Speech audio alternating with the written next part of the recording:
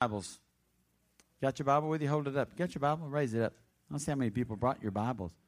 And that includes iPhones. Yeah, I see that. Smart people. I got my smartphone. Makes me smarter. Right? I've used that more and more. I've used my Bible up that more and more in my iPhone. It's just, man, use the tools that God gives you. Or Sprint or whoever. Apple.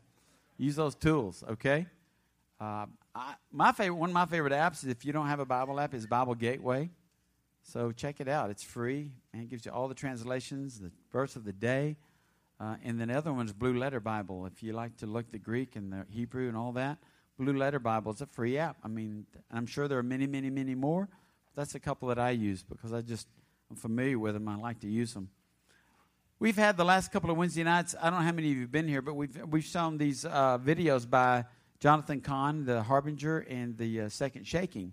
So we've been doing that because we feel like we're in the Shemitah year, and Shemitah year is in the Jewish calendar in the cycle, and we're in that 7-year period where there has been in the history of the United States in the last cycles of 7 years, there's been a lot of tragedy. And people look at those things and they see patterns. You know, God's a God of patterns, and things that we've seen before, you'll see them again in a different way. But, you know, the 9/11, that was the year of, and then the stock market crashed right after that. And then 2008, it happened again, the worst stock market crash in America. And now we're heading into the end cycle of the Shemitah, which is in 2015, which would be September.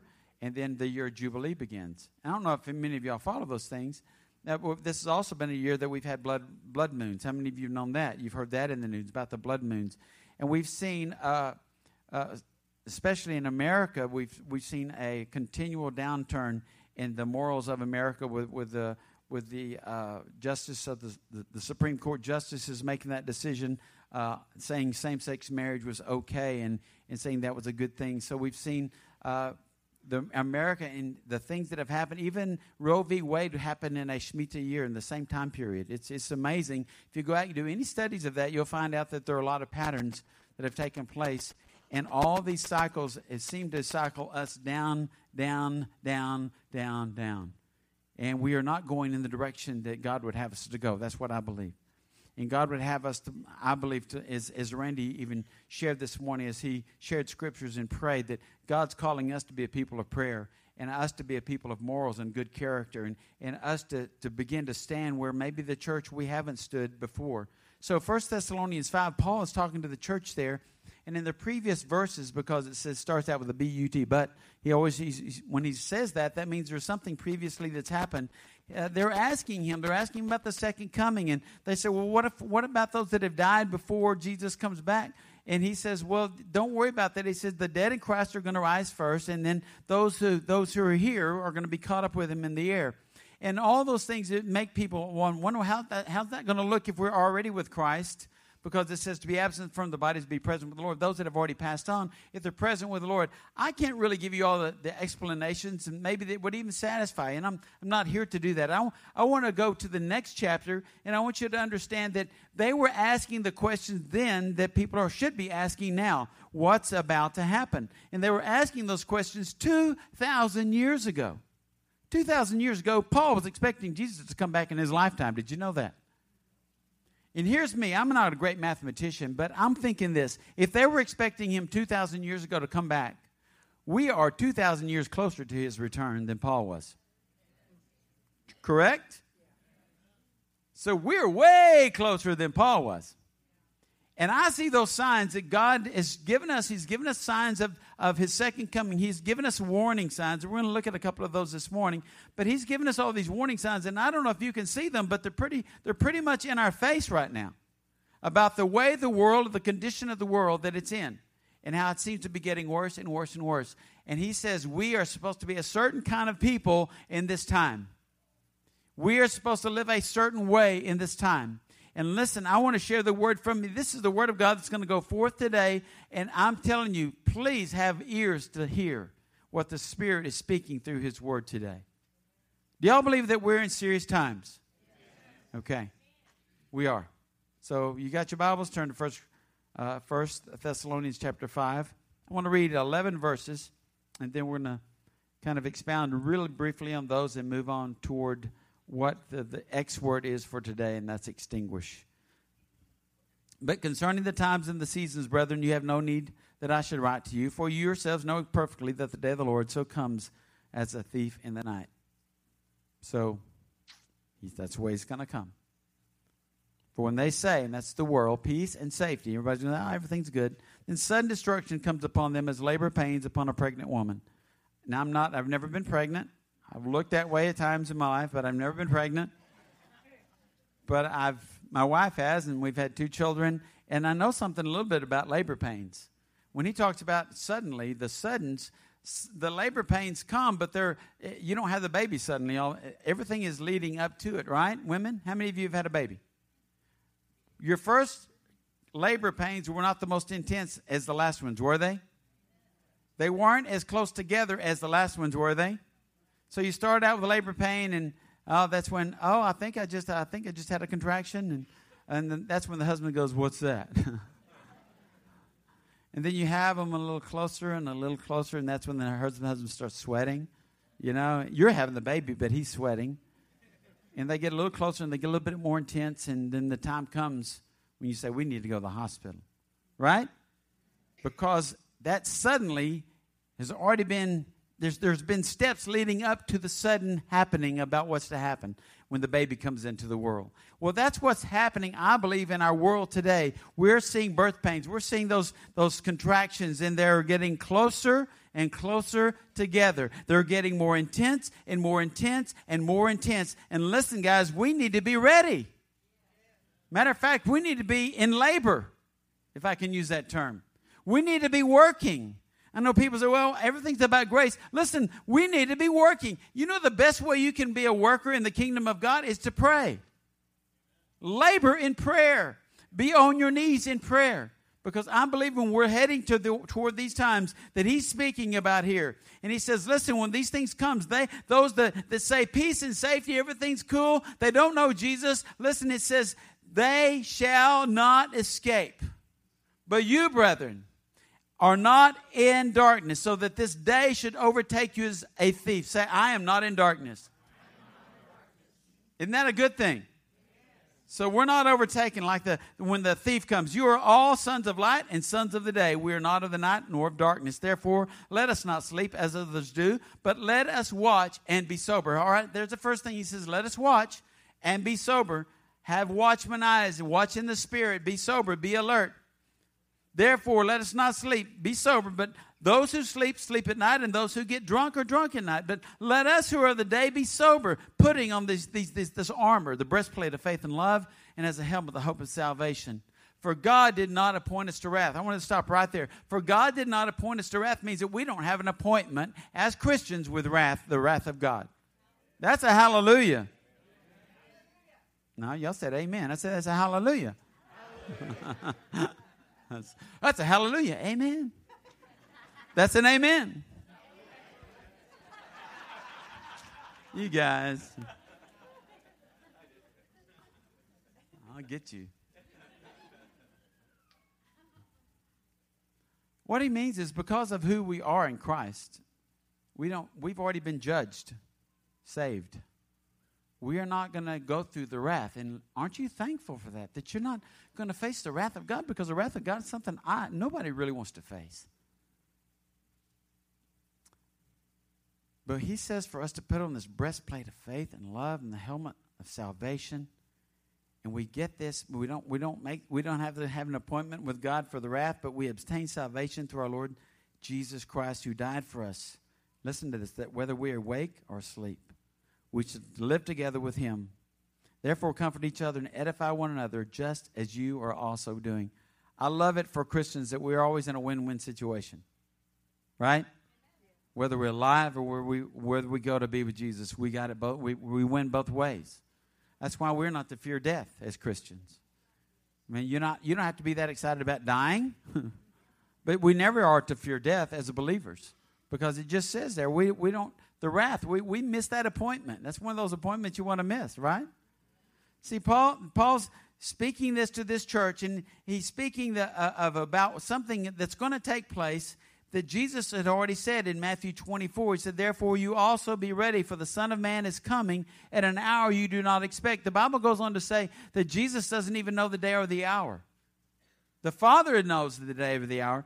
See, we are the bride of Christ. Say, I'm the bride of Christ. I know some guys are not really happy about that, but we are. We are the bride of Christ. And the Father has a Son. The Son is the groom. The Son is Jesus Christ. And He is preparing a mansion for you and for me, right? And He says, if I prepare a mansion, I am going to go and I'm going to receive you to myself. There is a day coming when the Father said, it's all ready, son, go get your bride. That's how they did Jewish weddings back in the day. They don't do them so much anymore. But the father, and if he had a son, and he would say, son, we got to build an addition onto our house. And when we get it all ready, then you can go bring your bride, and then we can have a wedding ceremony, and we'll live together happily ever after. But that's what's going to happen. Jesus is he's waiting for the Father to say, go get him, son. Go get your bride. And when that happens, guys, there's not going to be any time to make any more preparation. My Bible says He's going to come like the twinkling of an eye. That was it. Y'all see that twinkle? That's a blink. It's actually faster than a blink. That's how fast He's going to appear. And people think, I'll have time to prepare. No, we prepare now. We prepare now. Jesus went on to say in Matthew 24, who then is a faithful and wise servant, whom his master made ruler over his household, to give them food in due season? Blessed is that servant whom his master, when he comes, will find so doing. I want to talk to you about that scripture just a little bit. I was looking and I thought, what does that really mean, Lord? And for me, it meant that, you know what I do every Sunday? I feed you. That's what I do. I'm feeding you the word. I'm sowing seeds, right? And some people, the seeds, some of you, I'm not going to say some of you. I don't even want to speak that over you. But in times past, maybe, I've sown seed and it's fallen on rocky soil. It's fallen on unfertile soils, unfertile ground, unreceiving ground. It's dropped off like concrete. It hits you, pow, it just falls off. I mean, I was young once, and the preachers sowed a lot of seeds on me, and man, the seeds just hit me, and they just fell off. They didn't affect me. Till one day, the seed stuck.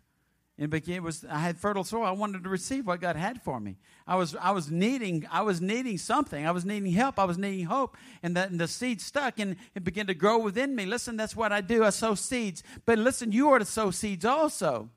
We're all, when you're sowing seeds, you're feeding people. Those seeds grow. Those seeds become fruit. And they grow. And listen, God's called us. He says it right there, to give them food in due season. He's called us to be faithful while we're waiting for Him to return. And I'm asking you this morning, what are you doing in the meantime in the waiting period? Now, I want to give you 4 things that I believe that are crucial for us as a church body in the next few verses. 4 things if you want to take notes this morning. And I think the headings are going to be on the screen. But Paul continues on to give instructions to the church at Thessalonica, who he's really been applauding them. He said, man, you're the light, you're not darkness. You're awake, you're alert, you got the breastplate of love on, you got your faith working. Man, you're sober. He's really lifting them up and exhorting them. But the first thing I want you to see in the next verse, in verse 12 and 13, is to recognize those in authority. In these last days, it's imperative, listen, for you to recognize authority. Authority is huge in the body of Christ. God has placed me in a place of authority. I don't know. I just came down here just to let you know I'm the same level as you, but I'm not the same level as you. You understand that? It's not because I'm anybody. It's because of the position God has put me in. I will tell you, I'm the last guy that wants to micromanage a church. That's the staff. I don't like to micromanage. I don't want to control y'all. I don't want to have listen, being an authority over somebody doesn't mean you want to control people and make them do things that they don't necessarily want to do or believe that they could do or should do. You understand what I'm saying? But when God says there's an authority and there's an order in the church, He means that because He wants there to be order and He wants there to be peace and not chaos in the body. So when I had this, there's a couple here. I dealt with this this week, and I told them I used them as an example earlier, but I didn't use their name. And Randy and any other pastors that are here this morning, you'll identify with this. They had a real struggle with membership. I had a real struggle with membership. I was brought up in a church that didn't have membership. They just, if you came 3 Sundays in a row, you were a member. Some of you are thinking, isn't that the way it is here? I've been here 6 weeks. I must be a member. I get emails. I must be a member. I get Facebook. I must be a member. But they were concerned about membership, and I was concerned about membership too. When we were part of the FCCM, it was an organization of churches that's no longer there anymore. But I went to one of the elders and one of the apostles there, and I said, "What about membership? We're struggling with it. We're not sure how to do it." And he said, "Listen, there's an order in the church. You need to have membership." He said, "I struggle with that too." But he said, "They need to know that they're responsible to you, but also you need to know you're responsible to them." It works both ways. And so when people come here and say, "Well, I want to be a part of a Freedom Fellowship. I want to be a member there," we say, go to our website, look at what we believe, watch the video. If you believe and agree with the things that we teach and believe, and is overall not every little jot and tittle, but you're on the same page with us and you're in unity with what we believe. Listen, and God's saying this is where you're supposed to plant. Then come under the submission, the authority of the church here. Say, "Yes, I want to be a member." Okay. Some people don't want to be a member of anything. You know why? They don't want responsibility. They just want to freelance. They want to be Lone Rangers. And I'm telling you, I didn't see any Lone Rangers in the Bible. They're all connected. He says, "Forsake not the assembling of yourselves together with God's people." And he wants us to be together. So one of the things he says in this scripture is to recognize authority. Let me read that verse for you. "And we urge you, brethren, to recognize those who labor among you and are over you in the Lord and admonish you, and to esteem them very highly in love for their work's sake.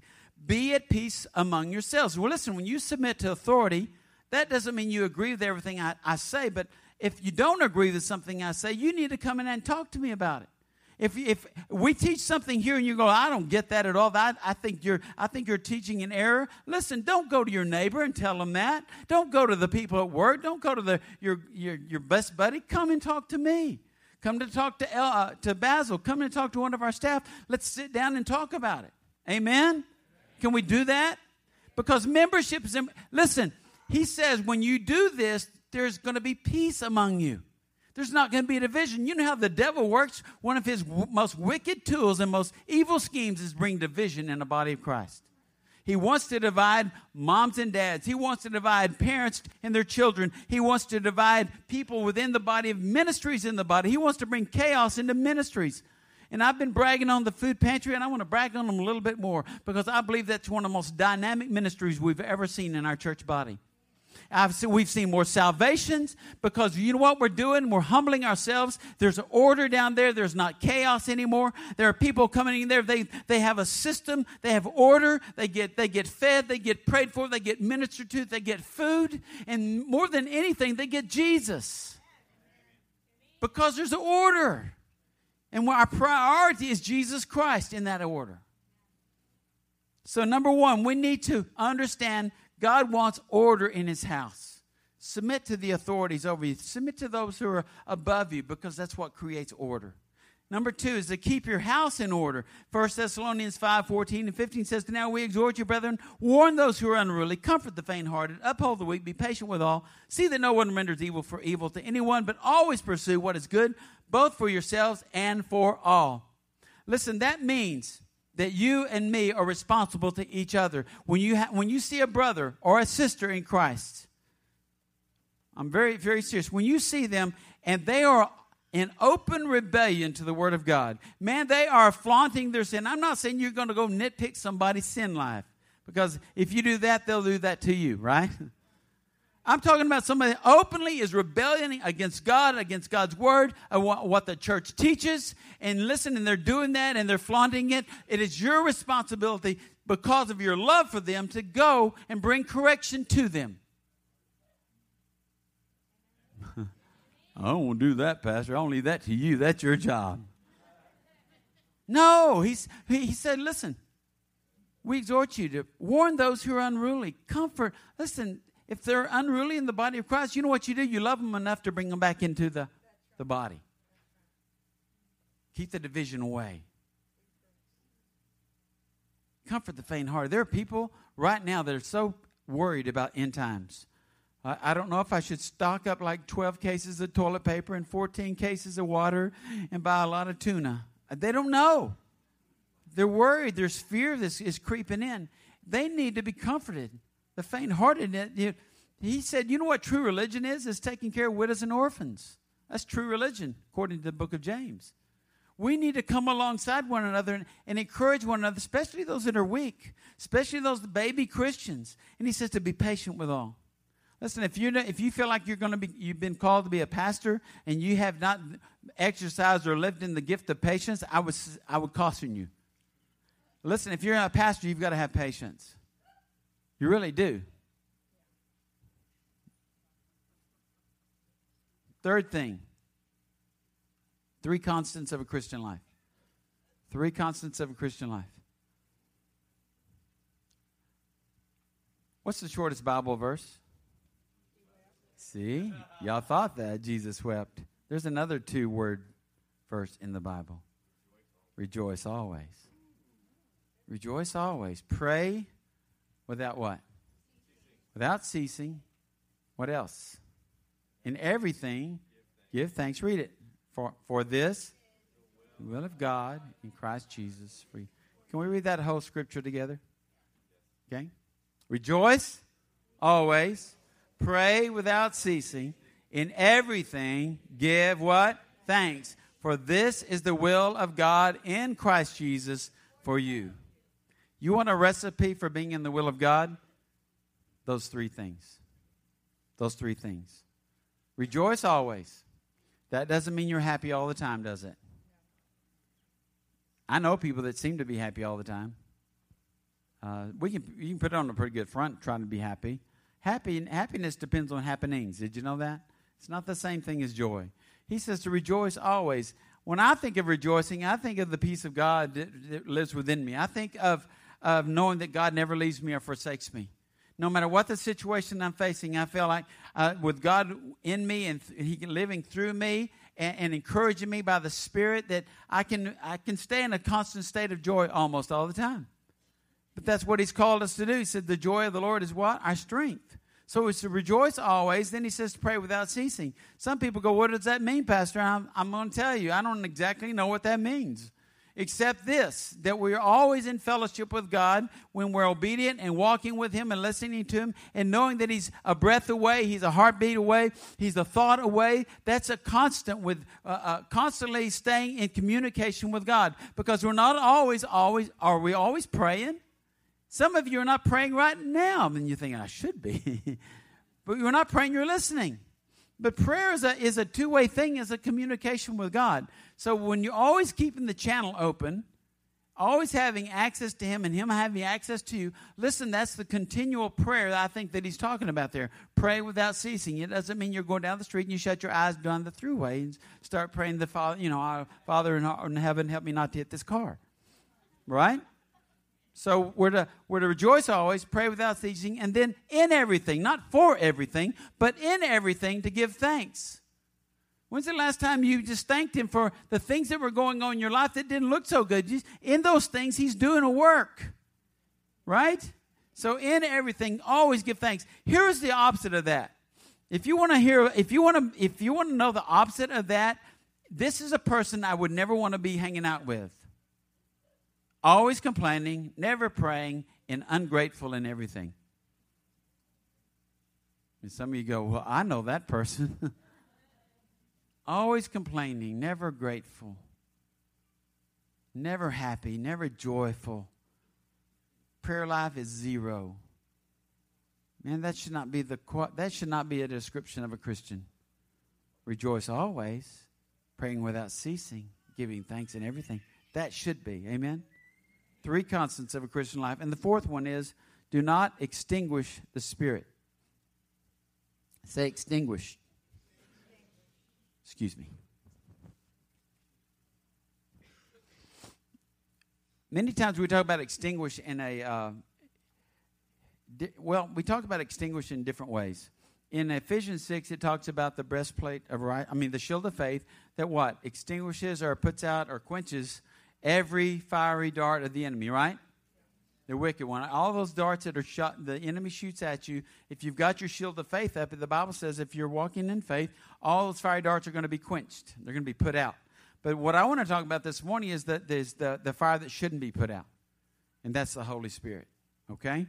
We're going to look at this one verse, and we could go on and preach all the rest of the verses, but we really don't have time. So we're going to stop at verse 19 this morning. Do not quench the Spirit. Say that with me. Do not quench the Spirit. Do not quench the Spirit. Do not put out the fire of the Spirit.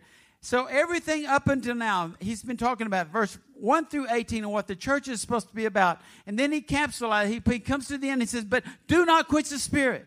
Because he knows if you're going to try to do all those other things without the Spirit, listen, you're going to be spinning your wheels. You're going to be stuck. You're going to be upset. You're going to be frustrated because so many of us, even as Christians, we try to do things in our flesh. We do them apart from the Spirit of God. And it's frustrating, isn't it?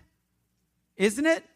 Don't say amen to that. Say yes. Because you know what amen means. So be it. So let's don't say so be it unless so be it applies. But so many of us try to do things in our own flesh.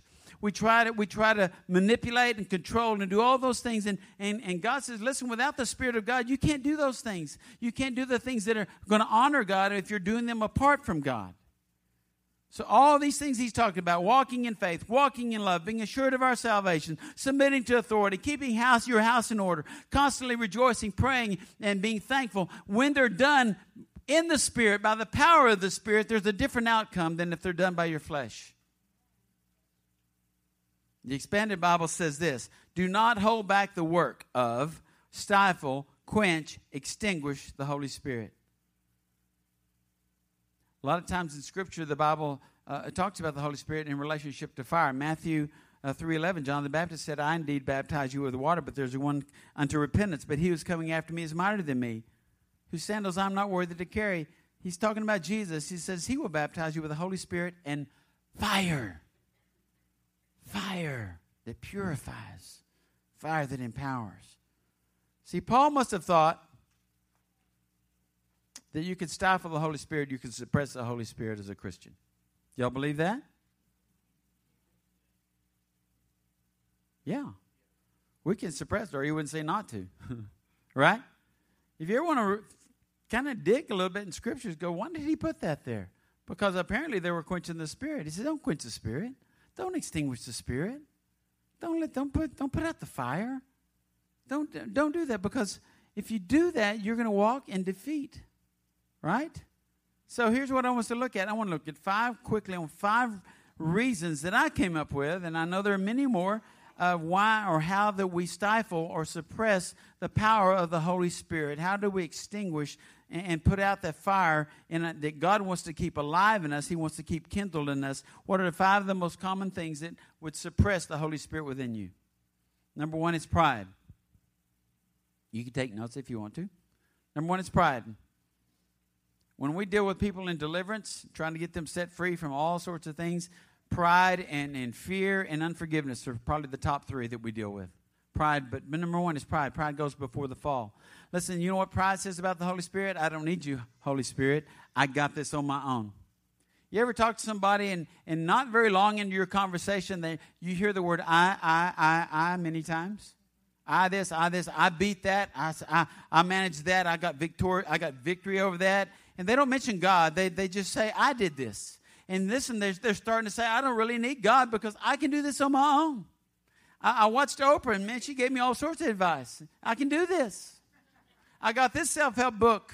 I listened to this motivational speaker. I can do this. And people, the I word, if the I word dominates your conversation, there's a problem in your life. When you say the I word, vows usually are attached to that are ungodly vows. I'll give you an example. When my parents, I think I've told you this before, but when I first understood about vows and judgments, I didn't know the extent of the power that they had to suppress the Holy Spirit in my life. But I remember as a teenager, because my mother and dad fought like cats and dogs. My mother was an overly devout Christian. You know what I'm talking about? My dad was not a Christian at all. Man, he liked to do his own thing. And so they would fight, and there was a constant struggle on a Sunday or Saturday night where the boys were going to go. We're going to go to the farm with Dad, or we're going to have to go to church with Mom. And so there was a constant tug, a pull back and forth, and it was not healthy. I'm telling you that. It was not healthy for all 5 of us kids. But I made a vow. I made this vow. I said, I am not going to have a marriage like my mother's and dad's. Now, that didn't sound like bad. It didn't sound bad because I recognized how bad their marriage was, and I didn't want a marriage like that, so it didn't sound that bad. But you know what I had done in the process? I said, I can do it without anybody's help. I want to have a good marriage. And the other side of that, I judge my parents. Guess what? You're not supposed to do. Judge your parents. I put my parents down. I'd made judgments on them. I didn't pray for them. I just judged them. And I used the old I word. And I had to repent of that vow. I had to repent of that judgment, about 15 years ago when I stepped into this ministry and began to learn about the power of the Holy Spirit, the power of our words, vows and judgments, and how the enemy gets in. So pride is number one. Number two is ignorance.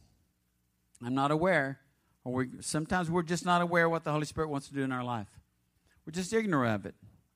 We don't listen to Him, so we're ignorant. Listen, ignorance is even Paul says he was ignorant of some things in the Bible, and when he became aware of those things, he changed. The Bible says that my people perish for what? Lack of knowledge. So if you don't have the knowledge, which I didn't have the knowledge, I didn't know about the power of the Holy Spirit. I didn't know about the baptism of the Holy Spirit. For many, many years, nobody taught me. It was in the Word. I saw it in the Word. I read it in the Word, but it just didn't jive. It didn't make any sense to me until somebody showed me, and it became clear to me.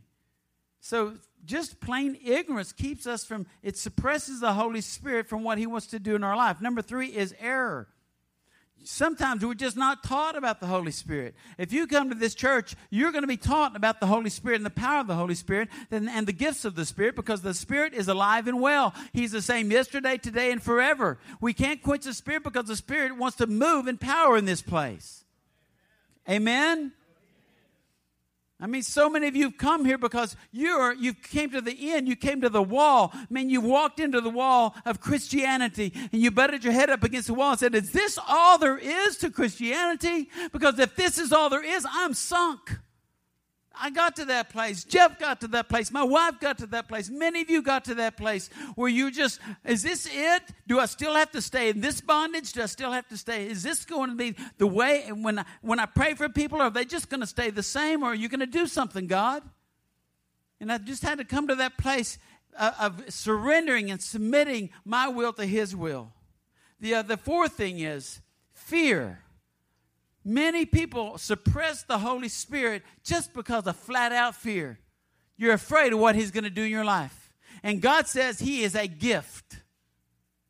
He says He's going to give you a good gift. Why would we be afraid of the gift of God? Why would we be afraid of the Holy Spirit? You know why some people are afraid of the Holy Spirit?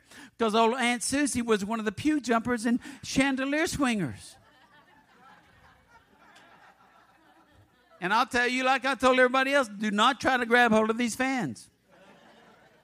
Unless you want to get a little whirly bird thing going. But I'm telling you, if you can jump these chairs, you're good. That's going to take some talent. But see, all those things get magnified, blown out of proportion. They're not true, and then people start saying, well, I've heard about this and I've heard about it. They haven't experienced anything. They just say, I heard about it. So they're fearful of the Holy Spirit. Well, I heard about so-and-so. They pray in this really funny language. Big deal. Seriously. How many of you have got babies and they speak in a funny language too? You don't kick them out, do you?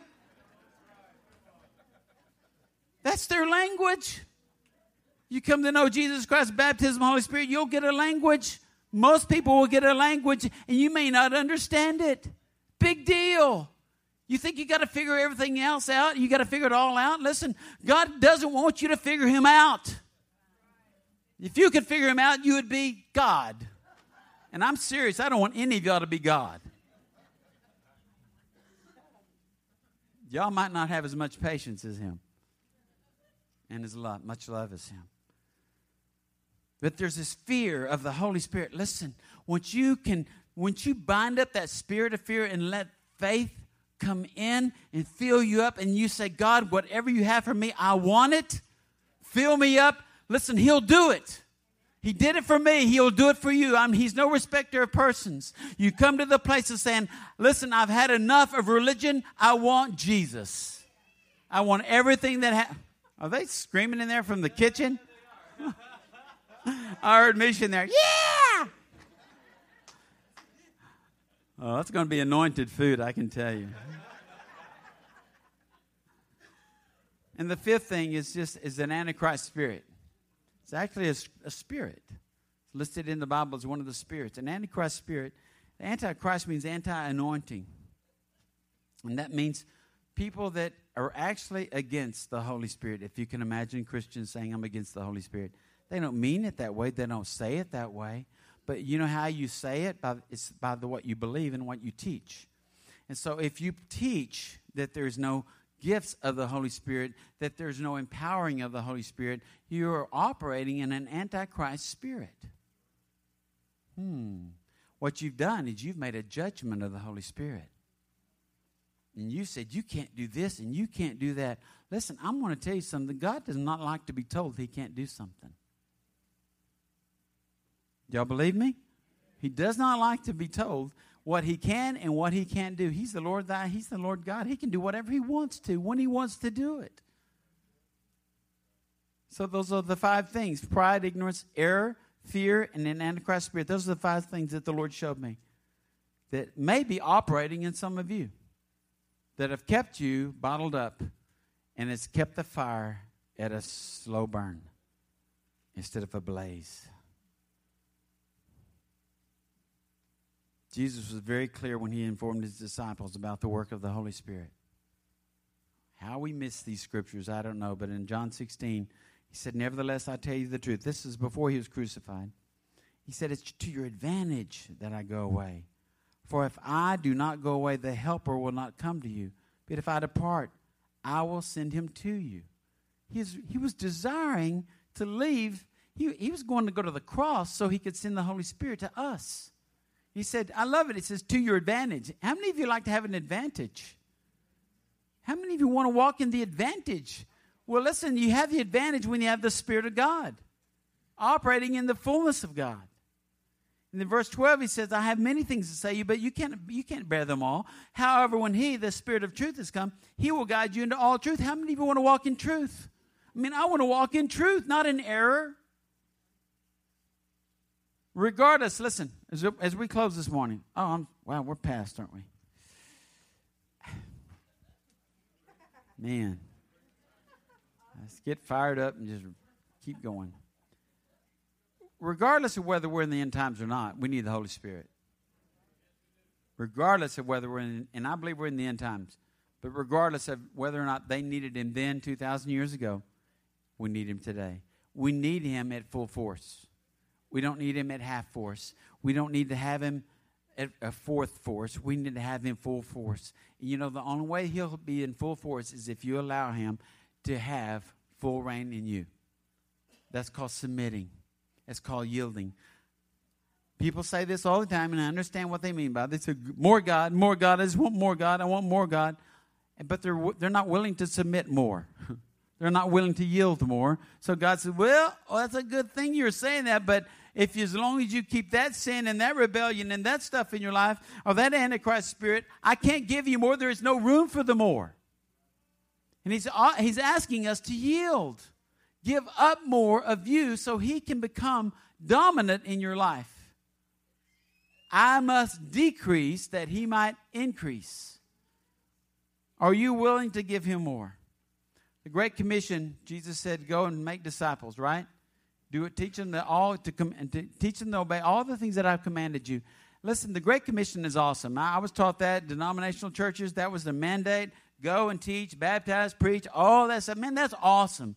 But Jesus took it a little bit further when he says, but wait for the promise. Wait for the promise. In other words, you can do this. I've got this plan. I've got this purpose for you. But without the Holy Spirit, you're not going to be able to do it. He says it in Acts 1:8. You shall receive power when the Holy Spirit has come upon you. And you shall be witnesses to me in Jerusalem and in all Judea and Samaria and to the ends of the earth. The same thing he was in the Great Commission. He's going to be with us. But he says, you need the power to go forward and do my will, my purpose in life. God is an all-consuming fire. I'm going to close with this. Y'all go ahead and stand. I know y'all been sitting a while.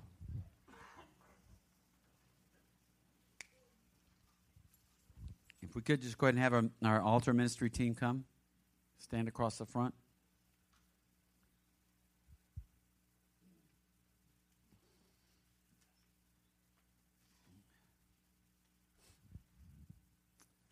God is an all-consuming fire. Do y'all believe that? I want to be just real honest with you. Especially since football season's starting.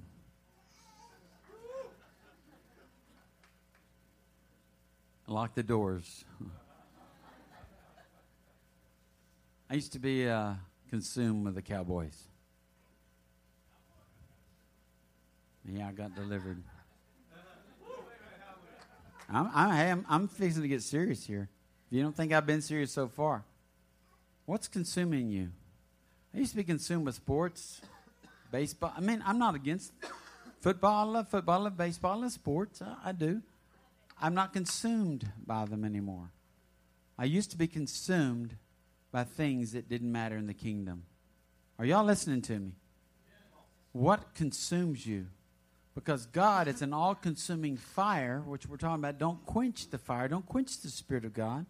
So if he wants to consume you and something else is consuming you, he's going to have a hard time consuming you if you already got something else on the agenda. I'm not saying, listen, don't leave and say, oh, Harold hates football. He hates the Cowboys. Man, I keep up with the Rangers. Man, they're in second place now, right behind the Astros. Y'all know that? Took over second place last night. I watch it. I love baseball. I love these things. They don't consume me anymore like they used to. And I don't know what consumes you. It could be your job. It could be good things. I mean, baseball, football, those are good things. It could be good things that are consuming you. God is a jealous God. He wants to consume you. He wants to consume you. He wants you to burn with that passion, the Holy Spirit's fire within you. That when you walk into the room, the atmosphere changes because you're consumed with Christ. You're consumed with His Spirit. So this morning, here's the invitation. If Holy Spirit's not consuming you, if those 5 things that I mentioned, you've suppressed the Holy Spirit or some other reason, here's the thing you need to do. Just repent. Just repent. It sounds like I got to repent. Repentance means letting God change the way you think about something. If you've thought that this was the most important thing in your life, whatever that was, and God says, no, I should be at the top of the list, then repent. Say, Lord, I'm sorry I've displaced you. I'm sorry you're not consuming me like you used to. Just repent and allow Him to move back in. Submit and yield your life to Him so He can take over again and consume you in a way that will change your world around you. Just bow your heads. Father, this morning, there are many people here. And I know out of this larger group, 250 or 300 people, Lord, there's some people here that are consumed by everything but you. They're consumed by fear, the world. They're consumed by their enemies. They may be consumed by some awesome good things, but they're not consumed by you. They're not allowing Holy Spirit to move in their lives in a radical way. Father, we bind up a spirit of fear this morning that would keep people from recognizing and letting you inhabit them. And we just lose faith in this place. We bind up pride today, and we just lose humility in this place. People would say, I need you, Lord. I need you, Lord. We bind up the spirit of error, and we lose truth in this place today. That the truth of the word has gone forth this morning, and they've received it. Father, we bind up an antichrist spirit, a spirit of religion. This is all those things ended 2,000 years ago because they didn't. You're the same yesterday, today, and forever. And we loose truth today by the word of God into this place in Jesus' name. So if you need prayer this morning for anything, salvation, to be filled with the Spirit, to be baptized in the Holy Spirit, be prayed for healing. We would love for you to come now. If you're on the, let me just let you know, on the altar ministry team on this side, we're taking everybody into the ER back there because we're getting that ready for dinner, for lunch. So when people come forward for prayer, please take them to the ER. You guys just take them where y'all normally do to this side. So if you need prayer, y'all step out and come quickly.